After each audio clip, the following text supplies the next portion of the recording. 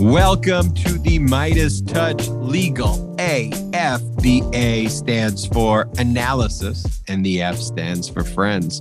Your legal AF hosts, Ben Meiselas, broadcasting from apparently outer space right now, and Michael Popak of Zupano, Patricius, and Popak, and I'm from Garagos. And I say outer space because, Popak, I don't know if you know this about me, but I am a big hater publicly of Zoom backgrounds. I talk shit about it for no reason. When people have Zoom backgrounds, I make fun of them. But right now, I found a Zoom background where I'm in outer space, and I like it. And I'll tell you why. I think I'm self-conscious of my background. You know, I tape these legal AFs in the office room that I've been delegated by my girlfriend. I had the office space in our spot, and then she took the office space over and kind of moved me here to kind of a half closet, half office space. I was doing a business call the other day, and someone really kind of talked shit about it. And I had it on speakerphone, and my girlfriend heard them speaking shit about the location. And she's like, see, I told you. And I'm like, no, you're the one who moved me to begin with. So I'm self-conscious. I got this great background. I'll take a screenshot for everybody so all of the Midas Mighty can see it. But anyway, Popak, I'm talking too much. How are you today? I'm doing great. And the last time, well, I always say coast to coast and cover to cover. Now I'm going to say coast to coast, cover to cover, and interstellar. And we're going to use a clip from this to put it online because now everybody is intrigued. Also, the last time you told the story about your girlfriend and the room next door, she was using a lot of power tools, which concerned me for various reasons as to what she was building or what she was up to. Oh, of course. And it was all good. I think it was a table in the other room. I guess I'm oversharing on this legal AF a little bit already. But one of the things about me as well is, although I give great legal information, and I think I'm a pretty good lawyer practicing, I cannot build anything. When we have to bring in those IKEA tables, when we went and we purchased like an outside patio from a place a few months ago to assemble, you might as well have been telling me I was building the Martian rover, because those instructions I could never figure out. And it was funny because we hired somebody to build it. I would have paid the guy like $1,500 because it seemed like the hardest task ever. And at the end of it, when he was done with it, he quoted me $120. And I was like, I gave a great tip. I was so grateful. And then my girlfriend, Sochi, she was just like, Ben, mostly everyone can build something like that. You should not think that that was an incredibly impressive task. My legal intern built my entire reception area, I'm proud to say, and she did a great job. Different sides of the brain, but the sides of our brain that you all care about is not the side of the brain to build your table, because that's not why you're listening to this podcast. Listen to Build a Table podcast for that. This is Legal AF, where we cover this week's or the most recent legal news. And of course, there's some great legal news this week, and also some challenging and difficult legal news that we need to confront. So in this Legal AF, we're going to speak about the Trump Corporation and Allen Weisselberg being indicted. If we did not cover that, y'all would be like, what in the world is the purpose of Legal AF? So we're going to hit that.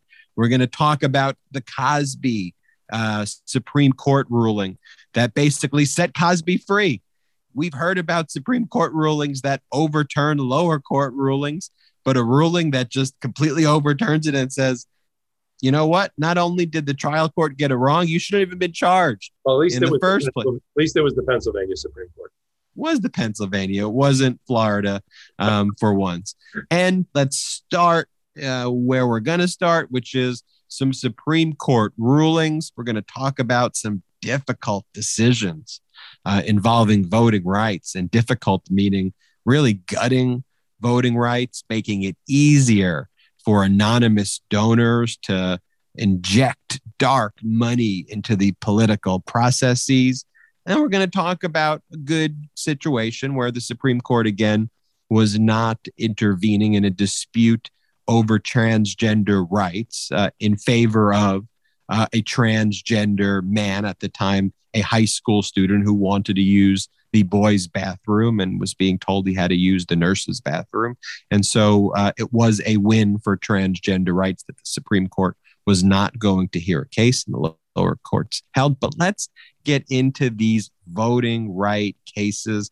And we turn to, of all places, Arizona, where the fraud is taking place. And this Supreme Court ruling involved a dispute in Arizona, Brnovich versus the Democratic National Committee.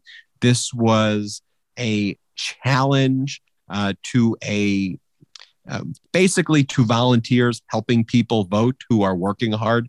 I will use the term that you've heard out there, but this is the GQP, or as Popak says, the cutie pie kind of talking points version of it, when they call it ballot harvesting, which is really a volunteer going to homes and people are working hard and saying, hey, we can help deliver the ballots for you.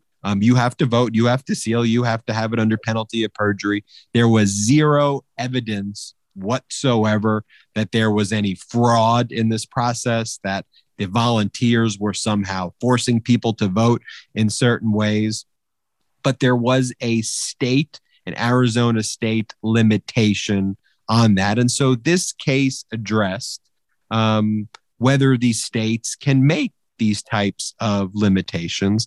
And the court didn't just reach the issue in this case, but set forth a 4 or 5 point test that kind of went a little bit above and beyond, which is, Popak will tell you, bodes not very well for democracy challenging these discriminatory voting rights measures that we now see across the country. Popak, I'm a bit loquacious. I'm talking too much on this podcast. It's your turn. It's okay. I think it's because I'm in outer space. You're literally high. You're in because I'm in outer space right now. I'm feeling a certain vibe right now. Right. And you and I have showed our age. I'm older than you, but we've showed our age. They don't call it outer space anymore. They call it space. You're in. Well, as a litigator at my firm, I age in dog years. So I think I'm about 20 years older than you, Popak. So let's talk about what happened in Arizona. We're going to talk about what happened in California. We're going to couple those two things together on attacks on our election system. And it really comes down, as you and I anticipated last week and the podcast even before that, this is rapidly becoming, as he's desired, the Roberts Court. Roberts, as he's done certain things well, like preserve Obamacare, and on some social issues like transgender rights and other discrimination against the LGBTQ community. So on those issues, he comes out okay. But he has had, ever since he was a lawyer in the Reagan administration, he's had a hard-on against voting rights and the Voting Rights Act. So it's a legal term. Legal term. Yeah, I finally got to use one. And so 10 years ago, he was in the majority, that gutted Section 5 of the Voting Rights Act, which had the Department of Justice supervising certain historically prejudicial and biased states in the way they run their elections. That was gutted. That Shelby County versus Holder? Correct. So that's gutted. Now he's got his hands around the throat of the Voting Rights Act in Section 2, which is the only thing left in the Voting Rights Act, which was passed, if people remember the movie about Malcolm X. I'm sorry, about Martin Luther King and the crossing of the Pettit Bridge. That was to get the Voting Rights Act passed by Congress, and it was amended later on. The only thing really left in terms of its teeth to support this 15th Amendment, which we don't talk about too much, but the 15th Amendment, which is really important, was passed after the Civil War in order to protect the right to vote by freed slaves at that time. Of course, it's been applied beyond that to all minorities who are subject to bias and discrimination. So the Voting Rights Act supports the 15th Amendment through Section 2. It's the same section that the Department of Justice used last week when it filed its case against Georgia. It has become toothless under the current ruling. Ostensibly, it was addressing two recent laws passed by Arizona, which was done, under the guise of voter protection, voter fraud elimination, which we know what that means, voter suppression. And it attacked two things that you've mentioned. One of them is the collection of mail-in ballots by people. So when you're housebound, you're in a nursing home, or you work 22 out of 24 hours and you can't make it to the polls, who gets to deliver that ballot to the proper election official? And the Arizona law criminalizes by saying that if you're not the caregiver, an immediate family member, a person in the household, or an election official, you can't deliver a ballot. And if you do, it's a crime. So that means a law-abiding citizen that wants to help their neighbor who's housebound or in a nursing home make sure that their ballot counts has committed a crime under Arizona law. The second attack on the means and methods and manner of voting has to do with wrong precinct voting, which is exactly what it sounds like. It's where you think you're in precinct 72 and you show up at 71 and the election official takes your ballot.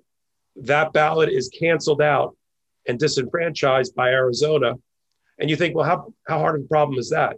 Well, I saw statistics that out of the entire country, and all wrong precinct voting, which happens, 1/3 of it happens in Arizona. So 1/3 of wrong precinct voting happens in Arizona. Now, the argument is either that the precincts are really confusing, and so the information that's being given out to people to show up at the right polling place is confusing, and that falls indiscriminately or discriminately on Native Americans, Blacks, and Hispanics, and others. And that's the argument, that this is racially biased in its application disproportionately. And so Alito got the majority decision. It was given to him by, I'm sure, Justice Roberts. And he established a test, basically watering down to next to nothing the Voting Rights Act. So he established 5 factors, as you alluded. Popak with the paper. Oh, sorry. So I think we keep that in the pod. The last time we took it out of the pod, but the last time I did it, the clip got a ton of views, but the little shifting notes right by that mic. All right. Yeah. So the Alito 5, back to the Alito 5. Stays in the pod. Stays in the pod. The Alito 5 factors looks at the law as to time, manner, and place of voting, which Alito declared is the first time the Supreme Court has ever looked at the Voting Rights Act versus that type of restrictions on voting. And he says you have to look at this in its totality. You have to look at the size of the burden on voting. You have to look at the deviation from the standard methods of voting in place in 1982. So you have to take a time machine back to 1982 when the Voting Rights Act, which last amended, and you have to say, is the new restriction so out of the norm, so aberrational, that it wouldn't have been considered in 1982, sort of a weird standard. 3 is the size of the impact on the voting. So you look at statistics. 4 is you have to look at the voting system as a whole. How many different methods of voting does the state have? Mail-in, early voting, walk into your precinct, all absentee voting. You have to look at all of the voting in its totality. And 5th, you have to look at this. What is the stated policy that the state is addressing or allegedly addressing? And Alito went through the entire factors and said, no, we're fine with all this. Let me break it down right there, Popak, for 1 second. So Alito, for all the people listening out there, just made this shit up. Okay. These 5 factors, which are now the law, how did it come about? Like literally made up. I mean, and so that's one of the things when we talk about like the law, it's why it's a practice of law and not a science of law, because now those 5 factors that Popak just described based on the Supreme Court saying that is now the law. And that doesn't come from a statute. That doesn't come from when the Voting Rights Act was actually passed and those things enumerated. That is a activist judge in 2021 making it up. And notice when you actually go through those made up standards, what will happen? In this case, it basically upheld the Arizona restrictions. And in all future cases, most likely, in almost all circumstances, it also will. Because the states are always going to say, look, the strength of our interests are high. You know, we're a state in terms of opportunities to provide that the state provides for other forms of voting. They're going to say, look, on election day, you can vote. And look, we have voting from this time. And look, there still is early voting taking place. In terms of the size of the burden imposed, it's like the argument saying, well, look, sure, there are black water fountains that are right next to the white water fountains. What's the burden here? All you have to do is go to those water fountains over there. It's just a 2-minute difference. And so when you go through all of those factors, like the key factor is its disparity on the impact of different racial groups. That is the point of why this should be a one-factor test. If this is a racially motivated racist law, the inquiry should end. You shouldn't have to balance that on the scales of justice against 4 racist standards. I agree with you. They reversed engineered a series of factors so that they can apply it in future cases to almost never find a Voting Rights Act violation. And to your point, and for our listeners, so they have some historic perspective, the right-wing judges would have normally said when they don't want to disturb a law that they find supportive of their values, they would say, we're not legislators, we're not Congress. We don't make law, we apply the law. Well, the law that Congress wrote said you look at the totality of circumstances in order to determine if there's a violation of the Voting Rights Act. That's all they said. Alito and his gang of 5 decided to say, let's put 5 factors onto that. That's what legislators do. That's what Congress would have done if they wanted that to be the test. Congress would have written it into the law. They didn't. And for this Congress to, with a straight, this Supreme Court with a straight face, to look the American people in the eye and say they're not making law and they're not gutting the Voting Rights Act is a disservice and is disingenuous. I think Justice Kagan said it best in the dissent. And here's what she said. Obama appointee. She said, what is tragic here is that the court has yet again rewritten in order to weaken a statute that stands as a monument to America's greatness and protects against its basest impulses. What is tragic is that the court has damaged a statute designed to bring about the end of discrimination in voting. Those words right there, you can't say it more directly other than to say Alito is a fucking racist and the majority just abolished all of our abilities to address the systemic racism in voting that millions of Americans fought and marched for in the past. And here's an important thing when we think about laws in general. Elena Kagan, Justice Elena Kagan, Obama appointee, she has a view of things right there, which I agree with. But under her view, unlawful, a law violator, illegal, what her view is. And what the Alito court says is now the law. So for all those people, I mean, what Alito said in the Roberts court, what Alito said leading that majority opinion, that is the law now. That's it. And so when all of you out there, or you had friends or whoever goes, we talk about this on the podcast, but I wasn't going to vote for Hillary Clinton because blah, blah, blah, blah, blah. Here you go. This one's for you. But this is why you got to fight harder and harder and harder, because the law isn't this, scientific thing that we look under a microscope and say it's the law. It's made by men and women and people. And we have to avoid, in the words of Kagan right there, our basest impulses. That's what we're fighting for. And meanwhile, you have a law like this that will allow humanity, will allow Americans who want to harm the right to people to vote You know what to appeal their basis. you know what the most disgusting thing about reading the decision was? And it's not just Alito. This is the six people that are the right wing on the Roberts Court, on the Supreme Court.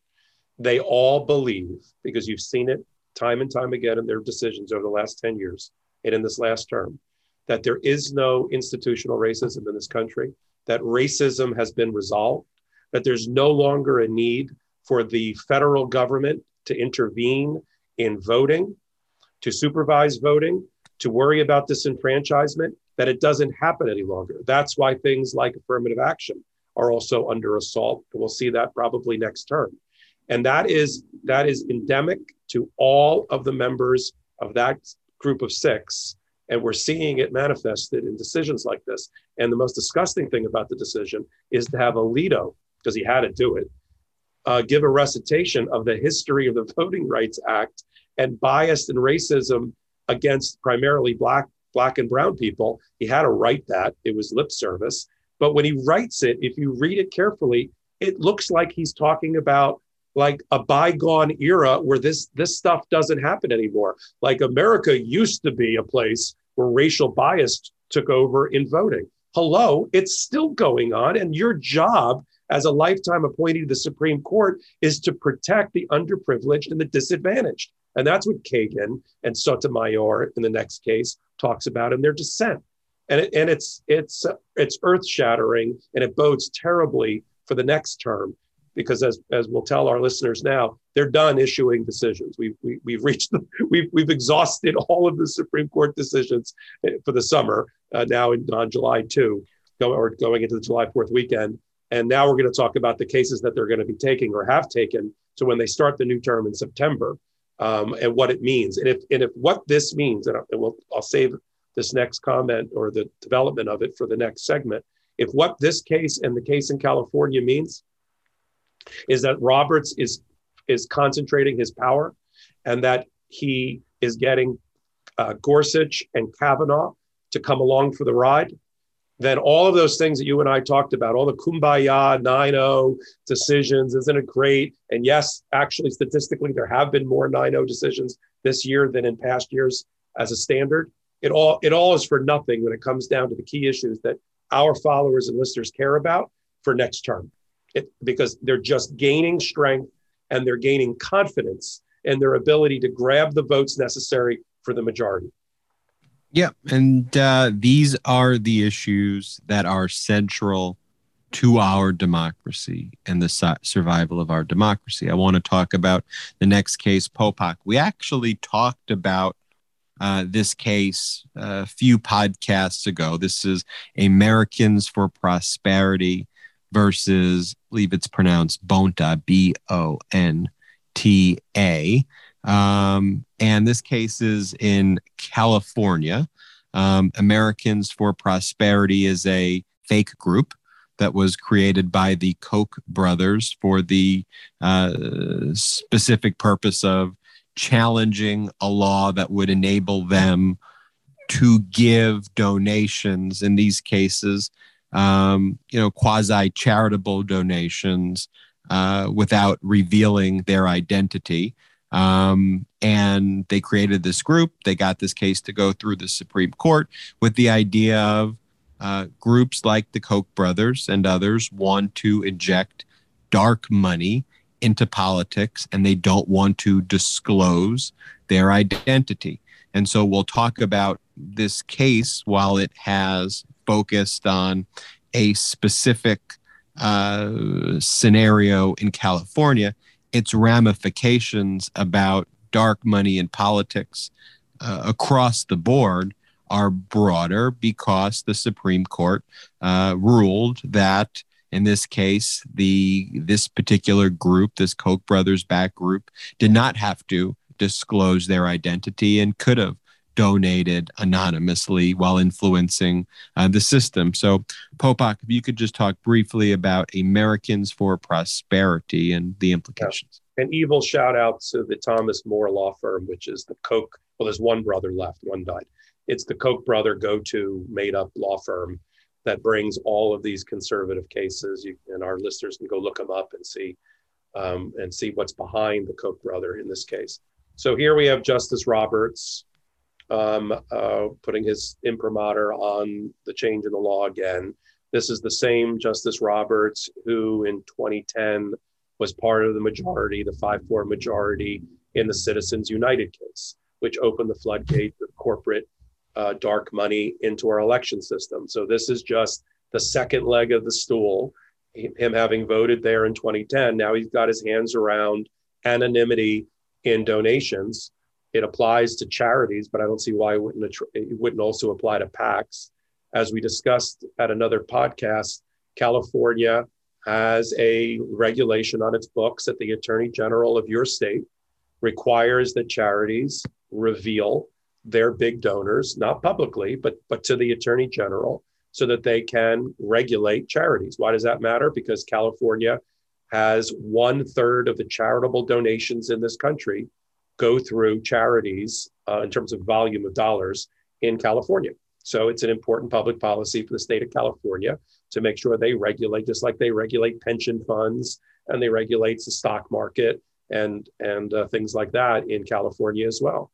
And so, as you had predicted, because we'd seen the briefing, Ben, the Supreme Court used a 1960s law that was precedent. This is where they like precedent. When they like precedent, they grab onto it and choke it to death. When they don't like precedent, they won't follow it and they'll create new law. So the law that they've latched onto, which makes you and I feel really, really uncomfortable, is NAACP versus Alabama, which was, as you want to give your little riff on that, because you had a nice one last time.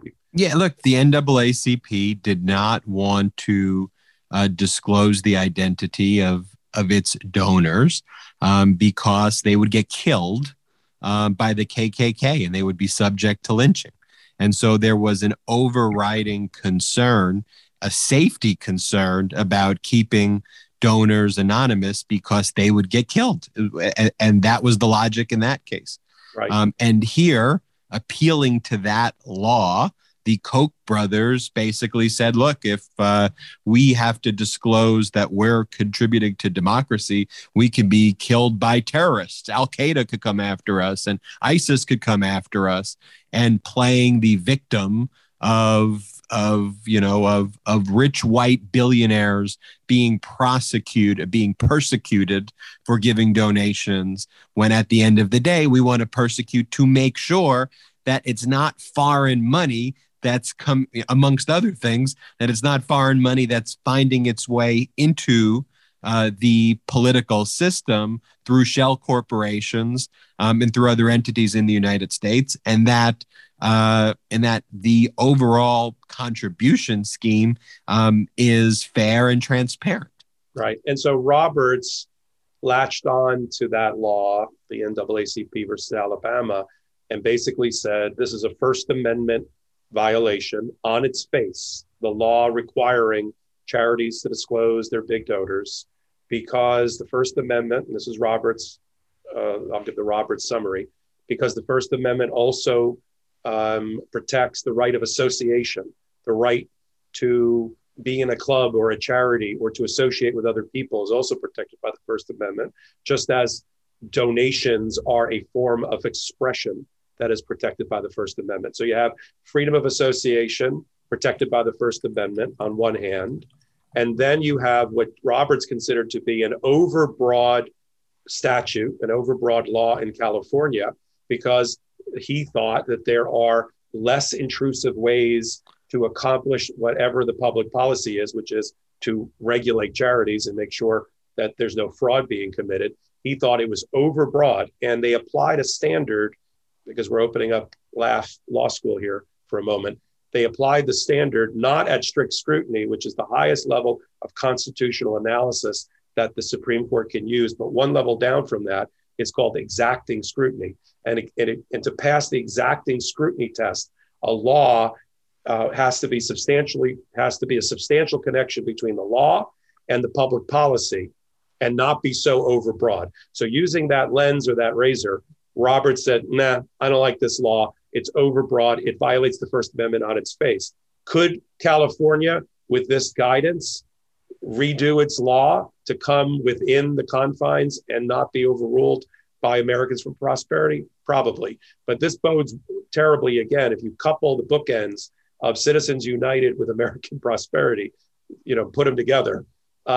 This is just going to be open the floodgates of dark money through charity and PACs into our system without the ability of a government to regulate it. Popok talked about strict scrutiny, exacting scrutiny.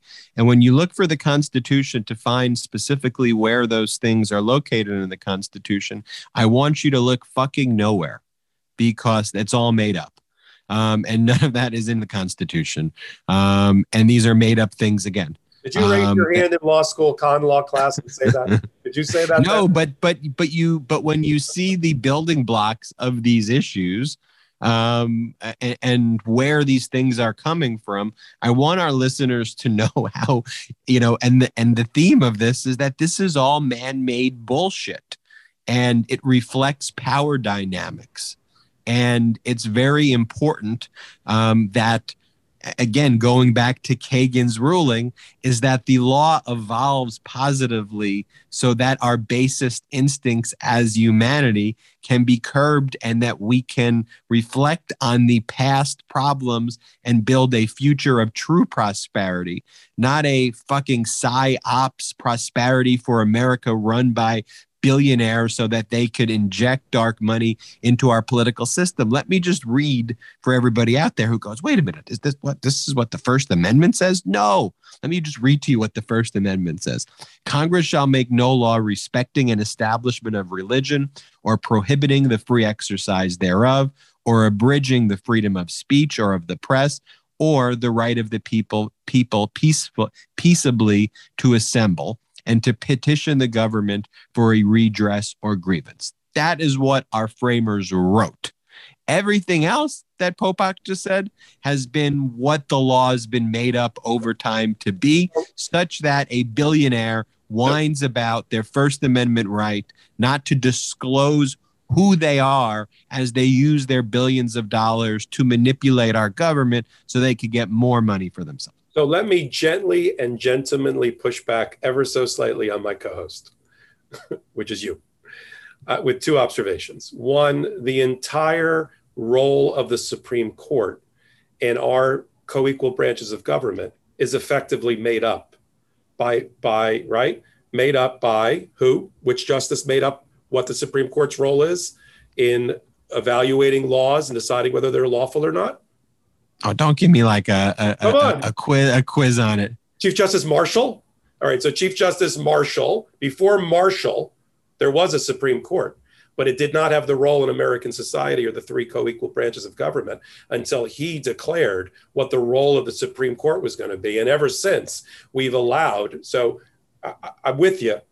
But if we didn't have a declaration by a court, nowhere written in the Constitution to flesh out its role, we wouldn't even have a Supreme Court doing what it's doing. And some people might be thinking, well, that might not be a bad thing. But overall, if you look at the course of history, it's important that we have a Supreme Court that plays that role in a democracy. But the second observation is there's many laws that you and I and our listeners love a lot that are also nowhere written in the Constitution. Abortion rights, the right to choose, things like affirmative action. Yes, they're under assault, but there are things that under, whether they call it the penumbra of rights or right of privacy, which is also nowhere technically in the Constitution. It had to be a Supreme Court, not this one, a brighter one, a better one, that didn't go to their base instincts, but that developed laws that went beyond the four corners of the Constitution. And we like that let's be frank, we like it when it aspires to our higher ideals. We hate it when things right in front of our very eyes, like a train wreck, are being gutted. Yeah, and I would just push back ever so gently back at you, which I never said it wasn't made up, at all. I just wanted people to know that it is made up and that it is bullshit, and that these laws that are being applied in these various tests are ways to justify appealing to our basest instincts possible, and not the higher ideals. And the things that you mentioned, when we talk about the concepts of equality, when we talk about what freedom is, all of those things you mentioned, whether it's the right of a woman to choose, whether it's the right of people to be free from slavery, whether it's the right of people to have equal rights. Those are things that I think are truly embedded in the Constitution, either expressly or impliedly, in where we need to be going as a country. But the ideas of a strict scrutiny versus exacting scrutiny, and applying that to these specific fact patterns in the Koch brothers instance, I mean, to me is problematic for a lot of reasons. But I think it is to show people, going back to exactly what Kagan said, it is important that we have justices on the Supreme Court that want to create a situation for equality for all. And with these rulings, we don't want them creating a billionaire oligarchy like you have in Russia or other places, and to permit laws like in the first case we discussed that will harm minorities. But the Supreme Court did, I suppose, do a good thing by defaulting, by doing nothing. Not defaulting is probably not the best word, by not taking a case. And this case was Gloucester County School Board versus Grimm. I alluded to it earlier about a transgender man wanting to use the men's bathroom. At that time, he was a high school student. So it was the boys' bathroom in high school, and he was told he had to use the nurses' bathroom or the women's bathroom. It worked its way through all different court systems, but it was ultimately in the Fourth Circuit, which ruled in favor of the man. And in this case, the Supreme Court, there was another case that we talked about on the past podcast too, which supported transgender rights. The Supreme Court let the Court of Appeal Fourth Circuit decision hold. And so it was a victory for transgender rights, and that ability for him to use the men's bathroom, not being overturned, which, yes, it's a victory, but it should be viewed as something that he should be able to do. And the treatment, the fact that the Gloucester County School Board would exhaust so much resources to force this high school man at the time, in the boys' bathroom, to force him to go to use the nurse, and then made it a federal issue to go after him. I could only just imagine the amount of just pain and suffering that this man went through just trying to urinate. Yeah, I'll tell you though, from our perspective, your and my perspective, and our listeners, this term on social issues, everybody's head is just spinning because we can't figure out where the center of gravity, to continue your interstellar mission here, where the center of gravity is for this Supreme Court. And we've talked about a number of these cases. Let me see if I can just sequence them. You've got cases like this one, and the one just prior to it, in which transgender people cannot be told what bathroom to use, or in sport. And so the court seems to be okay with upholding versions of transgender rights. Okay. Then at the same time, when it comes to religious expression and transgender right, they found no. We had a case in Pennsylvania just recently where they said, well, but we don't want LGBTQ foster parents. It's okay if Catholic charities discriminate against them. So you have to sequence that in there with the social position of this court. Then in the same breath, because they whipped out all these cases, is like the last gasp of cases for this term, all in the last couple of days.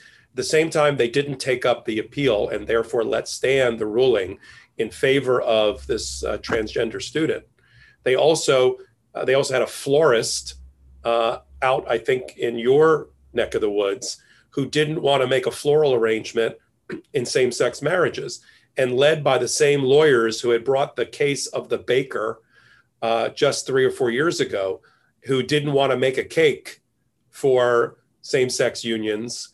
In that one, the Supreme Court ruled 7-2 in favor of the baker and said he didn't have to be forced against his religious conviction.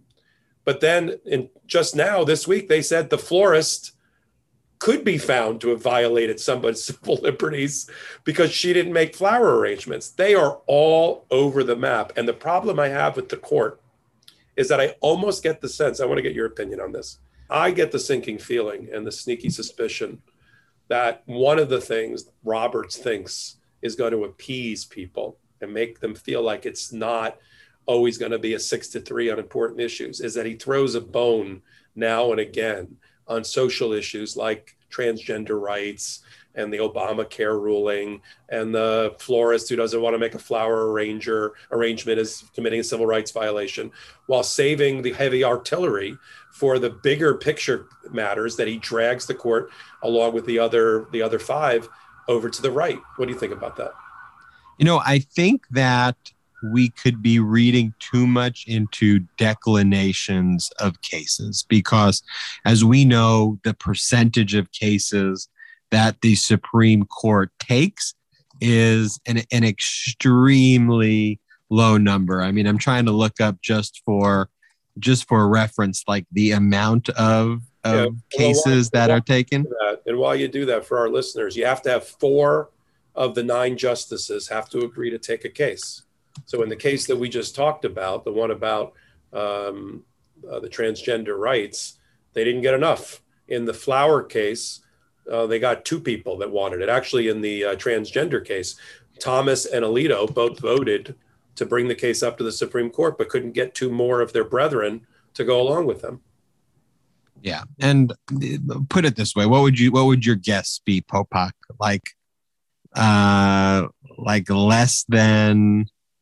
Oh, my guess of what percentage end up at the Supreme Court? What would your guess be? How many cases go to the Supreme Court? What's the denominator? The total amount of appeals that end up. Denominator. We're doing some real numerators, denominators. We're doing every case filed in America, or the cases that are on appeal. The cases that are on appeal. How many cases do you think the Supreme Court takes a year? Total number or percentage? Yeah, total number. The court accepts. We'll ruin this denominator, numerator. You're right. About 150 of the more than 7,000 cases that it's asked to review. So, yes, there could be a disproportionate amount of media attention on a hot button case kind of issue, and then there's a whole story that is built around it. But what I do think that we are seeing, though, as the Supreme Court allows their core issue, which I think is gutting the Voting Rights Act, and we talked about why, to allow and enable legislatures, particularly white legislatures, to fix is not the right word, but to address their shrinking numbers by coming up with laws that are going to go through these standards and tests that we talked about to allow basically their racist conduct to permeate. And I think what we've seen is we've had legislatures and court rulings all pushing things in a positive direction. And I think what we're seeing at the most basic level is, hey, for all of these laws out there, go and pass these voting rights laws, go and pass, laws that may be discriminatory. And we're going to let you do that as a Supreme Court. We're going to empower you and give you the tools to do that, so we don't have to come back and hear these cases in the future. That's what is more concerning, as they're allowing these racist statutes, or allowing legislatures to form and empower themselves that ultimately have these, problematic outcomes. So, but I hear you. But I think on a case like this, it's hard to know if that declination was trying to send a message, or it was one of the 6,000 850 cases, that are rejected and just not one of the 150 they took this year. Yeah, we're going to talk on a special podcast about the Supreme Court this term overall. But one of the troubling things I find just with the way it's been playing out with the 6 versus the 3 is that I just find that this Supreme Court is out of lockstep with most of America, that most of America is much more moderate, much more liberal, and much more accepting than the Supreme Court. If you this Supreme Court has almost been teleported from another time. It's like the 1930s or the 1940s, and they're subjecting their ideals and their rock-ribbed, I know you hate conservative, right-wing values on a society that's ever-changing, that's getting more minority diversity, that's getting browner, and that's a good thing over time, where children growing up today who have multiple parents in their life or people they consider to be their parents is fine. That when they have transgender friends, that's totally normal for them. And then I got a court that's like stuck in the 1940s. And that's I'm going to say some scary shit right now, because my whole theme here has been that, these laws and everything are bullshit. They're made up. They reflect the power. They reflect power structures, and we've taken for granted growing up and being a part of these generations of equality and celebrating these things. But, take a look at Iran, right? Take a look at the government of the Islamic Republic of Iran, which is led by Supreme Leader Khamenei. Like, look at that. I bet you see the images from before the revolution of where the Iranian people truly were, and you see the fashion, you see the culture, you see where it is. And in a very small group of people who come in, and it's you see these similar trends across the world. The Taliban, and again, extreme examples. The Chinese communists, Shanghai, before the Chinese communists came over and took over, was a cosmopolitan city up there with Paris and Rio and New York. And now look at it. Small groups of people who are radical and very frequently male, wanting to impose beliefs that they themselves don't even follow, but to feel morally superior, and focused on sheer power, subjugating the land to all of these rules, and Popak, like, it is not hard to fathom, had Biden not won, had you had another Trump presidency and more Supreme Court justices, what if it was 9-0 all Trump appointees, and you had, maybe Roberts would sometimes side with, he's somewhat, he could have somewhat normal decisions sometimes, but what if you were getting 8-1 or 7-2 opinions that suspend the Constitution? What if you get decisions that basically, interpret all these laws as saying, we're in an emergency crisis. The president should have the powers of a dictator, basically. That's what happens in Germany. That's what happens in Italy. And so I know I'm wandering there, but and I don't want to mean to scare you out there, but that's why we have to fight for these things every day, like it matters. And that's why we talk about the Supreme Court the way we do, because it is that critical. And you've seen in these opinions the type of impact it could have. And they're smart about it too. The 5-factor bullshit test is like a magician a little bit. If we didn't break it down for you, you'd go, oh, those factors. But when you explain the factors, it's subtle. But it's subtle, and it will always you towards allowing discriminatory voting rules in these various states. And the timing of it is sinister and not coincidental. And I want to move from that kind of nightmarish monologue I just did, to two other nightmarish organizations and people who are not too dissimilar. I want to talk about Bill Cosby and Donald Trump. I may as well be talking about very similar people for obvious reasons that our listeners know. But let's talk about this Cosby decision briefly. I remember when the Supreme Court in Pennsylvania issued, or their highest court issued, the decision overturning the conviction of Cosby and letting him go. And I hadn't read the order when I first got the call, and someone said, "Hey, did you hear about that? That happened?" I go, "No, but I can probably tell you how it happened. It was because there was a non-prosecution agreement that was purportedly entered into by Cosby and the Montgomery County DA in 2005. Bruce Castor. Who that name should sound very familiar because Bruce Castor, the Montgomery DA, was the Trump impeachment lawyer. So if you heard the name, go, where did I hear that name? He was the idiot railing on the floor and making a fool of himself. He was the individual that entered into this oral arrangement with Cosby, purportedly saying that he would. That's ironic, by the way. Yeah, saying that he would. Oral agreement.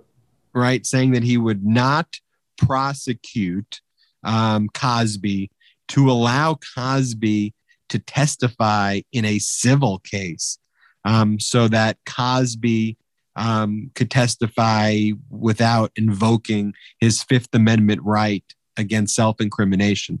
This whole deal is very weird. And one of the things that I have to remind myself sometime is this was a secret deal between the Montgomery County District Attorney and Bill Cosby in 2005. It was so secret that there's no paperwork around it, which could resolve what the actual deal is. That's one of the craziest things about it, is that there's no email that actually confirms what the deal is. No, but there's a press release. Wrong. No, that's not wrong. Well, let's battle. There are different interpretations over a press statement that was made, and over time, Bruce Castor has made numerous different statements. And on the press release that you said, Bruce Castor once said, well, that just meant that I wasn't going to talk about it in the future, not that he wasn't going to get prosecuted again in the future. But then Castor testified actually at the Cosby trial and stated that it actually was a firm non-prosecution agreement. But there's actually a great Philadelphia Inquirer article that talks about it. I know the press release you're referring to, but he's taking 4 or 5 different positions since 2005 regarding the implications of what that was. I thought we had our first fight already on this podcast. We're having our second one. All right, I like it.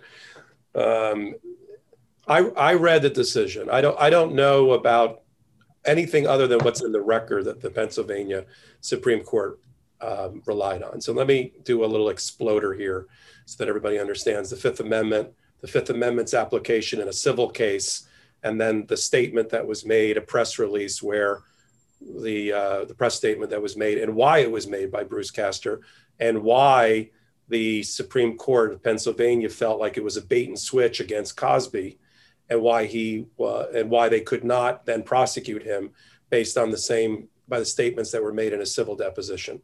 Castor made a evaluation as a prosecutor who exercises prosecutorial discretion, they all do, not to bring a prosecution against Cosby based on Andrea Constant's testimony and her facts. Why? Because, and this is in the record in the case, he believed as the prosecutor that she had a credibility problem because she waited over a year to report what had happened to her. She waited till she got back to Ontario where she lives. She reported it to the Ontario Authority a year later. Also, between that 1 year when it allegedly happened and the time that she reported it, she had had a lot of contact with Cosby, both in person and by phone, and this all came out in the record. And so Castor was like, I don't believe I have a strong enough case based on the evidence to bring this case. He believed, and this is what he's testified to, that the only justice that she was able to get was if she had a civil case against Cosby with a lower burden of proof, the civil burden of proof instead of the beyond a reasonable doubt burden of proof. And in order to get what he believed Cosby to testify in order for her to have her civil case, he had to publicly declare, which he did at a press conference, that he did not have enough credible evidence to bring a case against him. Why does that matter? because in a civil case, a person can assert the Fifth Amendment right against self-incrimination if there is a reasonable belief that there is a prosecution lurking out there against the person. If you don't have a prosecution pending against you or likely to be brought against you, you cannot assert the Fifth Amendment in a civil proceeding. Now, even if you have the right to assert the Fifth Amendment in a civil proceeding and not a criminal proceeding, the court is then usually instructing the jury that they can make an adverse finding, an adverse inference against the civil litigant who asserts the Fifth Amendment. But again, if there is no prosecution, if the sovereign, in this case, the prosecutor, declares that there's no case against you, you cannot assert it. And if you did, the civil judge would have told him, I'm sorry, you're going to have to answer that question and not assert the Fifth Amendment. This is what Castor testified. And there's email exchange between Castor and the second prosecutor, who was his number two, who took over and said, okay, I've seen the civil deposition. I see what Cosby is admitted to. That's enough. I'm going to prosecute him. And Castor wrote his number two and said, you can't do that. I already made a commitment and a press statement in order to encourage him to drop the Fifth Amendment and testify. You can't bring the criminal case. You can bring a criminal case independent of that, perhaps based on one of the other 100 women who have testified that this happened to them too. But you can't do it with Constant, and you can't do it based on the civil deposition. The Supreme Court of Pennsylvania agreed. And you always say, Ben, words have consequences and words have meaning. And the Supreme Court in its decision spent a lot of time talking about the weight of a prosecutor's words. They're not just a normal participant in the criminal justice process. When they say something, it has to have value. And if you rely on it on the other side as the criminal defendant, then if you, okay, I'm going to testify now because I just got told I'm not going to get prosecuted for Andrea Constant for that particular matter. I have immunity, if you will, for that matter. He did it. He believed that he had that. Castor has testified that was his intent of the press statement. And in return, Cosby did something. Now, look, let me make it clear. I think Cosby's a scumbag. I'm pretty sure he did all of those terrible things that people have accused him of. But we also have a Fifth Amendment in this country, and we also have constitutional protection, even for really bad people. And so I happen to agree, unfortunately, with the way the Supreme Court of Pennsylvania has analyzed the case. That's not to be confused with me agreeing that Cosby's a great person or that he's innocent. It's the opposite. But I am a protector of the Constitution in my own way. And I did believe that the analysis that was given was accurate. I agree. It was a horrible outcome for justice generally, in this case, for the victims of Cosby, who, seeing Cosby go to jail after getting away with his sexual assaults, molestations, drugging women for decades. It was a devastating tragedy of a situation to see this man walk free. I mean, the evidence that I saw was overwhelming at the trial, and was disgusting. Some of the things that he did. But Popok, you're right. The Supreme Court, on the basis of a deal, was made. The government at that time, the Montgomery County DA, made a deal with Cosby and Cosby's lawyers that Cosby would not be prosecuted. If you remove Cosby and you remove the sexual assault, which was the basis of the prosecution, and we just talked about John Smith was given a deal that he would not be prosecuted if he did something by the government, then he did that thing. And then 5 years passed and he was prosecuted by that same government simply because a new person was elected in that position.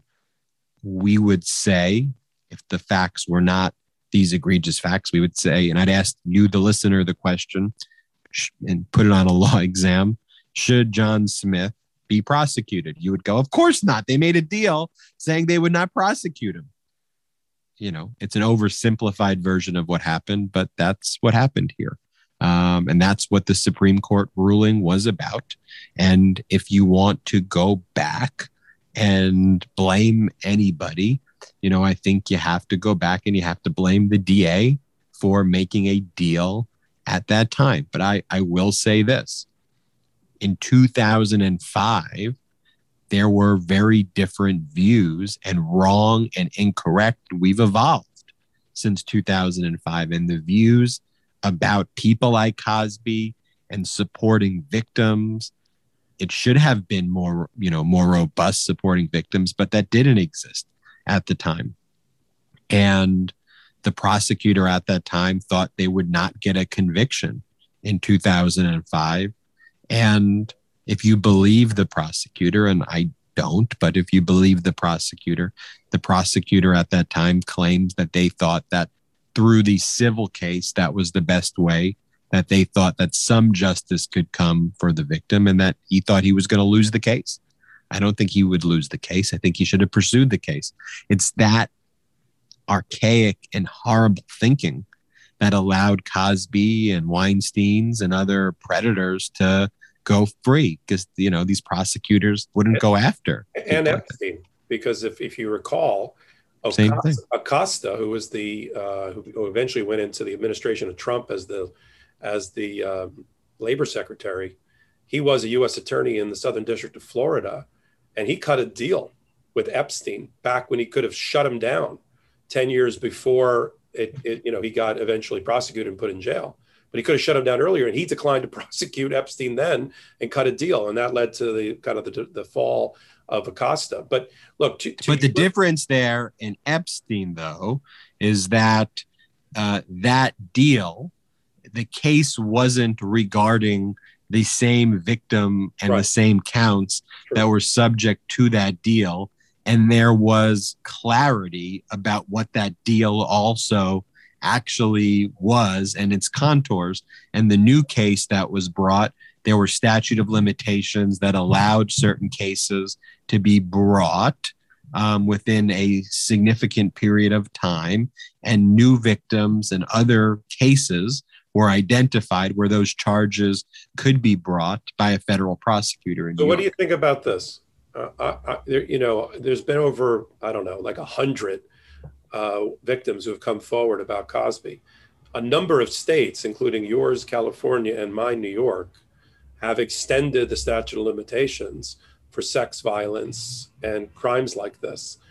Maybe one of these 100, or somebody else who's now going to be so pissed off by Cosby and his lawyer gloating, literally gloating, coming out of prison.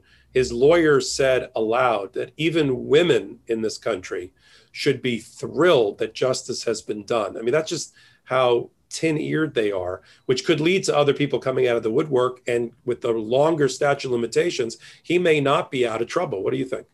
I think that the way Cosby spiked the football after a technicality win will potentially inspire exactly what you were just talking about, Popok, because there was no need to do that. He was certainly not innocent, and to kind of claim innocence when that's clearly not what the Supreme Court said, to me is a real, is a real issue for him. And it's a real issue for everyone. It was really messed up to do that. And I think that I do think that, I think what the prosecutors want to weigh against that is he's 83 years old. And by the time you get through a prosecution, he may be, and I don't know what his health situation is, but by the time you prosecute and sentence him, will there even be, a point given his age and his health condition? But I think there is, but that's, something that a prosecutor may be considering right now.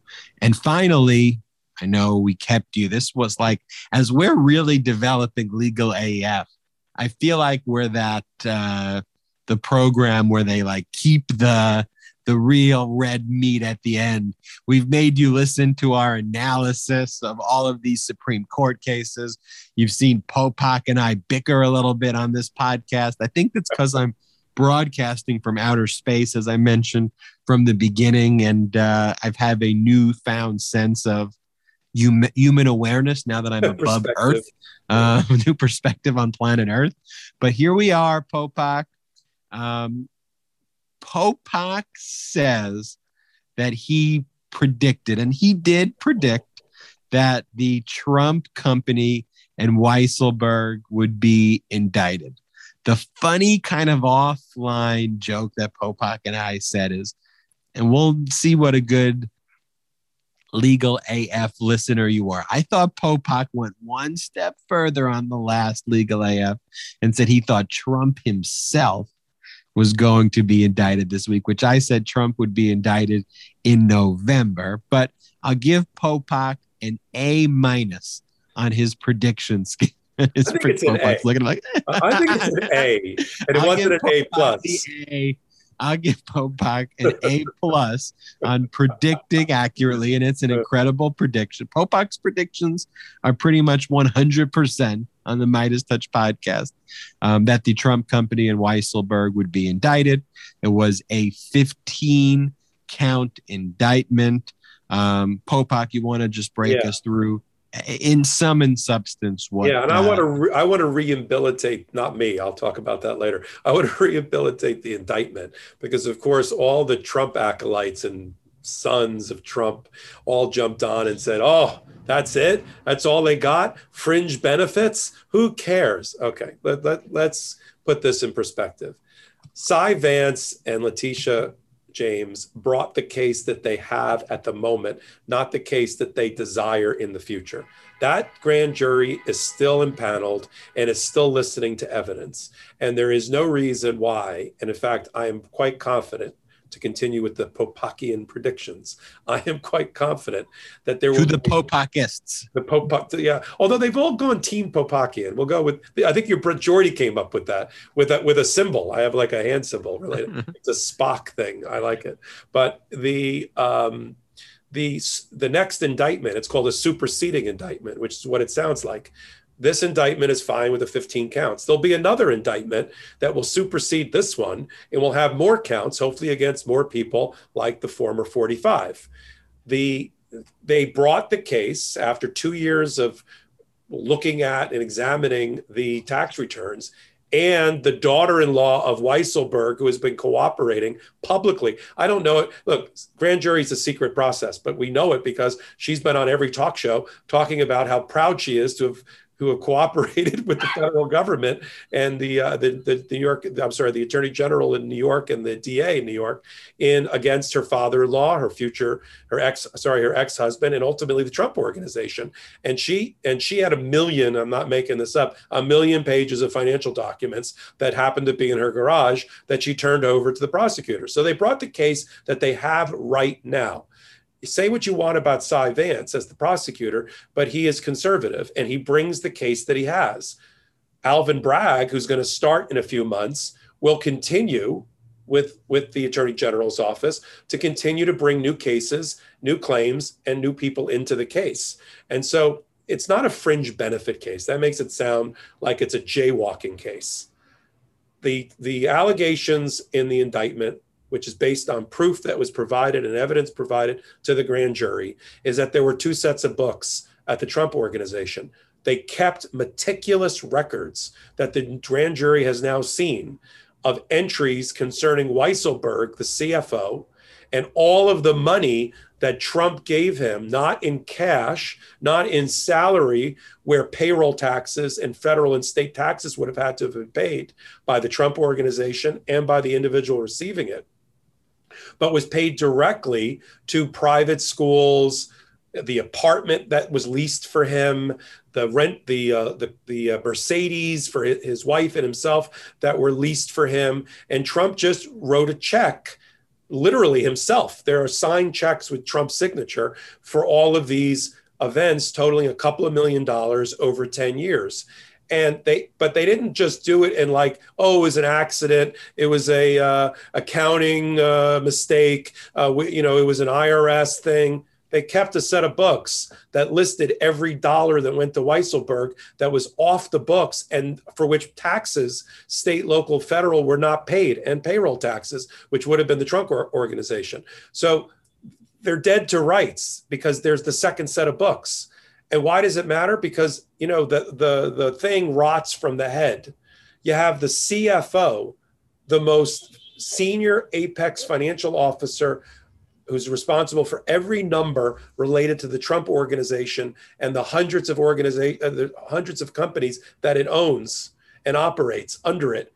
You have him committing tax fraud along with the Trump organization based on those financial records. So look, they brought the indictment to continue to squeeze Weisselberg because they'd like him to cooperate. They tried to do it pre-indictment, which you and I have had clients where we've dealt with them pre-indictment with prosecutors, and we're able to cut a deal. It happens. But if they don't, they have to be squeezed harder. So now they're squeezing him with an indictment. They're still holding out hope that Weisselberg flips the way Cohen ultimately did.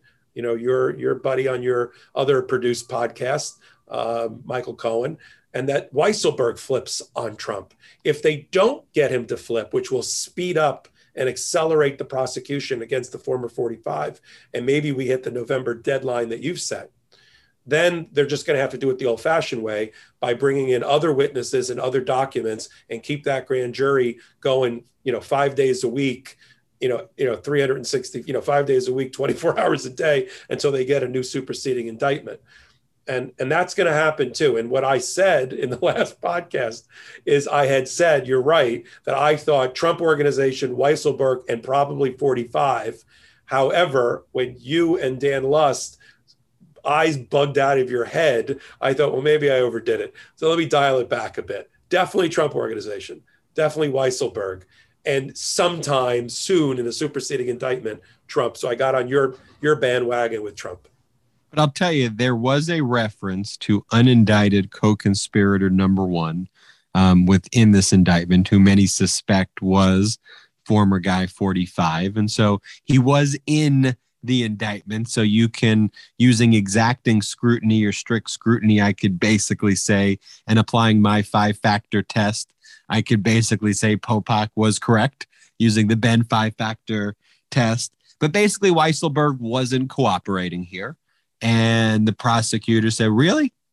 You don't think we're going to do it? You sure you don't want to talk to us? Okay, here you go. You could be facing 15 years in prison. Boom, we're going to make you walk. We're going to take the photo. We're going to make this a really shitty rest of your life, basically. But, we're not going to, we're still going to show you our weakest hand right now, because this is not, as Popok said, the strongest hand that the government has. There's a criminal grand jury that is still out with respect to Weisselberg. What the smart prosecutor would be doing would say, look, that was 15 count. We could do 150 counts if we want to, but do you want us to spare you? This is what I think is going on. Or Mrs. Weisselberg. What about Mrs. Weisselberg? Yeah, we want, and so I think they basically, sometimes I'll give you an example. Sometimes, Popok, when you and I file a complaint or a lawsuit, you could file a lawsuit that shows everything, or you could file the lawsuit that has a little bit of information, but signals to the other side that this is going to get much nastier if there's not a resolution. But I'm not trying to put all of our cards on the table. I think that's what's going on here. And this is sending a message to the other Trump execs who all have Trump as their last name, Don Jr., Ivanka, Eric, to Weisselberg's family, to others in the Trump organization. And they know that more indictments are coming. Superseding indictment. I think former guy, as I said, will be indicted in November. And I think we're going to hear about it about the same way. I think about a week or 2 weeks before, we're going to find out, and we're learning about Cy Vance's style, that he will give former guy an opportunity to respond about why he shouldn't be prosecuted in a week. the same way he did with Weisselberg. Former guy's not going to respond. And then there's going to be an indictment there, and I think in November. And two last points on that. One, we're back to statute of limitations running. There's also pressure on Cy Vance's office to have brought claims because some of them were going to fall off the continuum as being time barred. So they had to hurry on some of the things that they found. Remember, Trump successfully kept them at bay for 2 years before they were able to get his tax returns. That's 2 years off the statute of limitations clock. So they had to hurry to bring these charges before they were going to be time barred. That's one. The second thing related to the indictment is, I think this is just here's Popok prediction again. We're back to Popok's predictions. Cy Vance, I think, was fine with bringing this sized indictment at this moment based on the evidence that was presented to the grand jury. He may want to let Alvin Bragg, who's going to be the first Black district attorney in Manhattan's history in 200 years, to bring the superseding indictment and make that ultimate decision against Trump. Why? Because as a professional courtesy, he may want to let Alvin Bragg have a role in shaping the clothes that Alvin's going to be wearing, right? This wardrobe that's being made for him. Look, I took over for other people too. And if you can, you want to be involved in the decision-making because you're going to be stuck with the result. And Cy may be not only consulting with Alvin, but Alvin's really not a prosecutor yet in the office, so that would really be appropriate. But he may want to let Alvin make the ultimate decision as to the Trump indictment of former 45, and that would be when Alvin takes office. That's pure speculation, but I know how these things work in transition time between an outgoing prosecutor and one that's coming in. Michael Popok, thank you for spending this weekend with me. Thank y'all for listening. You could choose to be anywhere in the world today and listen to any other podcast, radio station, musical act, or choose to not listen to anything at all. And we are grateful that you've spent this past hour plus with us. We hope we've broken down for you the critical Supreme Court decisions. We've answered your questions about Cosby, and we've talked about the indictment of the Trump Organization and Weisselberg. We've hoped we made you smarter. We've hoped we put a smile on the face while doing so. And Popok and I to be able to, as friends and as colleagues, to be able to spend an hour plus on our weekend having these conversations with each other and with you is a true blessing. So thank y'all very much for listening to this weekend's edition of Legal AF. We are going to have a special edition, as Popok mentioned on a little bit earlier in this podcast, where we are going to analyze this entire past Supreme Court term. How excited are you to listen to that? And of course, if you have any legal issues, if you've been injured in a car accident, if you've been any other personal injury, you, friend, family, colleague, been injured in a catastrophic injury, have an employment case, you've been sexually harassed, sexually assaulted, been abused, have any legal claim, have a case that's out there, have a big business dispute, if you're the founder of a startup and you've been cut out of that startup, if you have a case and want a consultation with me and Popok, my email is ben@geragos.com. That's BEN@GERAGOS. That's BEN@GERAGOS. And Popok, what's your email? It's easy. It's mpopok, P-O-P-O-K, @zplaw.com. And as we end, let's wish all of our listeners a very happy and safe 4th of July, because we are patriots first. Thank you for listening to this weekend's Legal AF. Thanks for fighting for democracy.